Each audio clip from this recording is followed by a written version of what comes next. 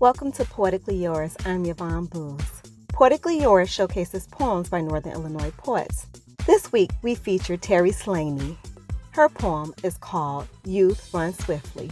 Youth runs swiftly, a break from writing, looking out on the snowscape and youth running, watching. They run swiftly across the snowy commons, up and down over the small hills, renewing my spirit. I feel my youth again, dancing, leaping, breathing deeply. Magical things are brains and emotions. Bodies that sit can be reborn by watching youth running. A kinesthetic miracle.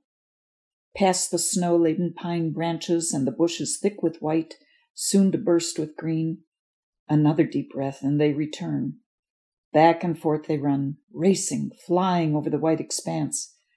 My body remembers leaping and flying, and in my youth, running swiftly. I run with them. They give me life, these young ones, and strength, and hope.